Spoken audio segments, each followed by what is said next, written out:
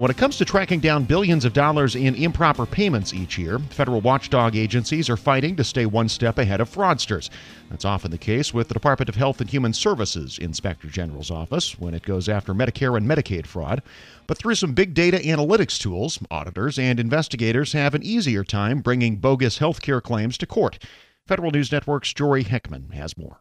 On the surface, most fraudulent healthcare billing doesn't look suspicious. But consider one case where a podiatrist became one of the top billers in the United States for a procedure to remove skin and muscle. But once investigators with HHS OIG took a closer look, it turned out that the doctor had overbilled Medicare and TRICARE for one of the most routine procedures, cutting toenails. That doctor later pleaded guilty to a $1.5 million scheme. Using many of the same predictive analytics tools, another HHS IG analyst in Miami helped build a case that turned into a $35 million scheme implicating several pharmacies and a home health agency. When it comes to tracking down billions in fraud, waste, and abuse each year, federal watchdogs now have more sophisticated data tools to stay ahead of the latest strategies employed by fraudsters. Assistant IG Carol Brzmalkowicz, who also serves as the IG office's first chief data officer, said putting data at the fingertips of her team helped lead to the agency's biggest opioid takedown, which took place this spring.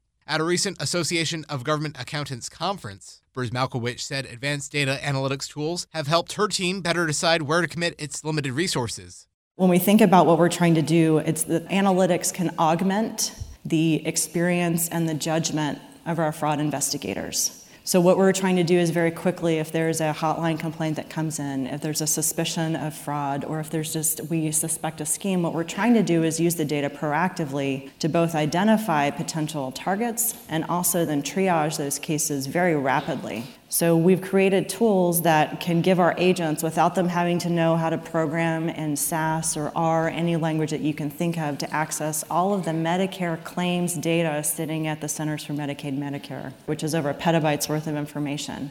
Tim Persons, the Government Accountability Office's chief scientist, said these data analytics tools, powered by artificial intelligence, have helped agencies deal with messier and larger sets of data. He said these tools won't replace auditors or investigators, but will instead serve as a force multiplier for the staff that agencies already have. It's not a replacement of the investigators or the fraud auditors, anything like that. It's about how you can quickly do that cycle time to be able to focus in, and the tools help do better tipping and queuing based upon the signals in the data that even with our smartest folks we couldn't necessarily see, but still it marries up with those experiences, the wisdom, and things like that investigators do. So I just want to highlight that, because a lot of times there's a fear that there's technology is going to take our jobs. That's not the case. It's going to actually make our job better, and I think you're going to see that. HHS OIG has been able to run reasonableness tests on spending data to see if medical professionals have billed for services that would exceed their capacity. That's just one of the outlier tests that Brzmalkowicz said her team has been able to run.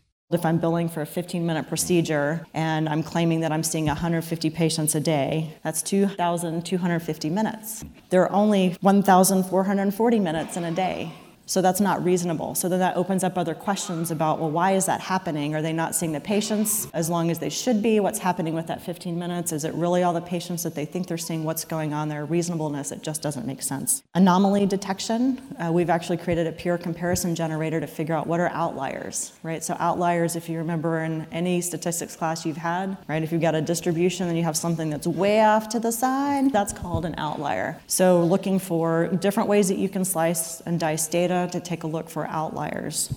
The agency can also zoom out for a big picture analytics view through its Payment by Geographic Area, or PAGAR tool. That tool overlays healthcare spending data on a map and flags areas where the average level of medical spending is double or triple the national average. If I'm looking at hospitals, providers, prescription drugs, whatever area I want to look at, I can zoom into a particular area in the country, and then I can get more information about the trends, the top providers, different pieces. Visualized data doesn't tell the whole story and doesn't lead to a slam dunk fraud case every time. But Persons, over at GAO, said it allows employees to see trends in the data that they wouldn't be able to see before. I think in talking to some of our auditors, when they were trying to figure out where people were claiming where they were going and the order, they were originally using Google Earth and manually trying to calculate, and they were being really creative with how they were doing it. We thought there's actually a tool that can automate to figure this out. So if the claims of the places they think they're going based on the drive times, it's the same thing. If they're claiming that they're hitting a bunch of locations and spending a certain amount of time, but you do this calculation and it would take them 36 hours in a day to do it, you know that something's not right there. And it gives you just another indicator of let's go dive in and figure out a little bit more what's happening. But the algorithms and the data never tell the full story, and analysts can often find anecdotal information to explain outliers in the data. For example, Prismalkowicz recalled that at a recent training, auditors saw a spending spike in certain areas because providers had encouraged seniors covered under Medicare to get a vaccine for shingles. So that was one of those cases where the data would have suggested, hey, something's going on, and then there was a rational explanation for, no, there was a heavy push to get Medicare beneficiaries vaccinated for shingles.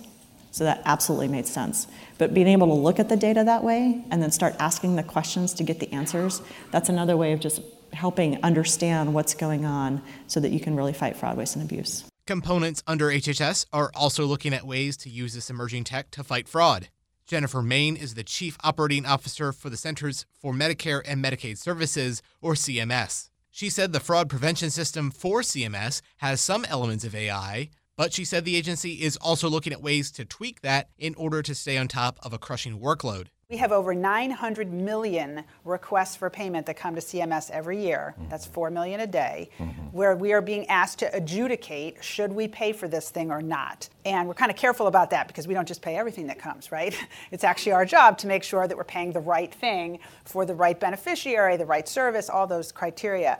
And so if you think operationally about the structure of what CMS does, what its business is, there are so many places that these kinds of technologies can be and are useful. Data analytics are just one piece of the puzzle of emerging tech helping IG offices do their job better. Dan Chenok is the executive director of the IBM Center for the Business of Government. He said AI can help transform the oversight role of these offices.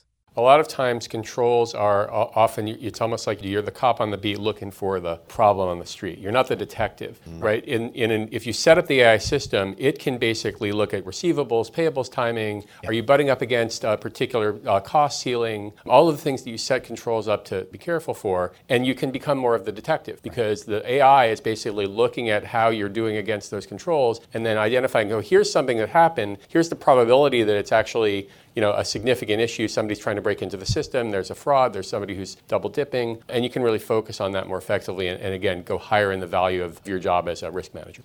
Jory Heckman, Federal News Network. And you can find Jory's story at federalnewsnetwork.com. This episode is brought to you by Zelle. Whenever you're sending money through an app or online, it's important to do it safely. Here are a few helpful tips. First, always make sure you know and trust the person you are sending money to. Second, confirm you have entered their contact details correctly.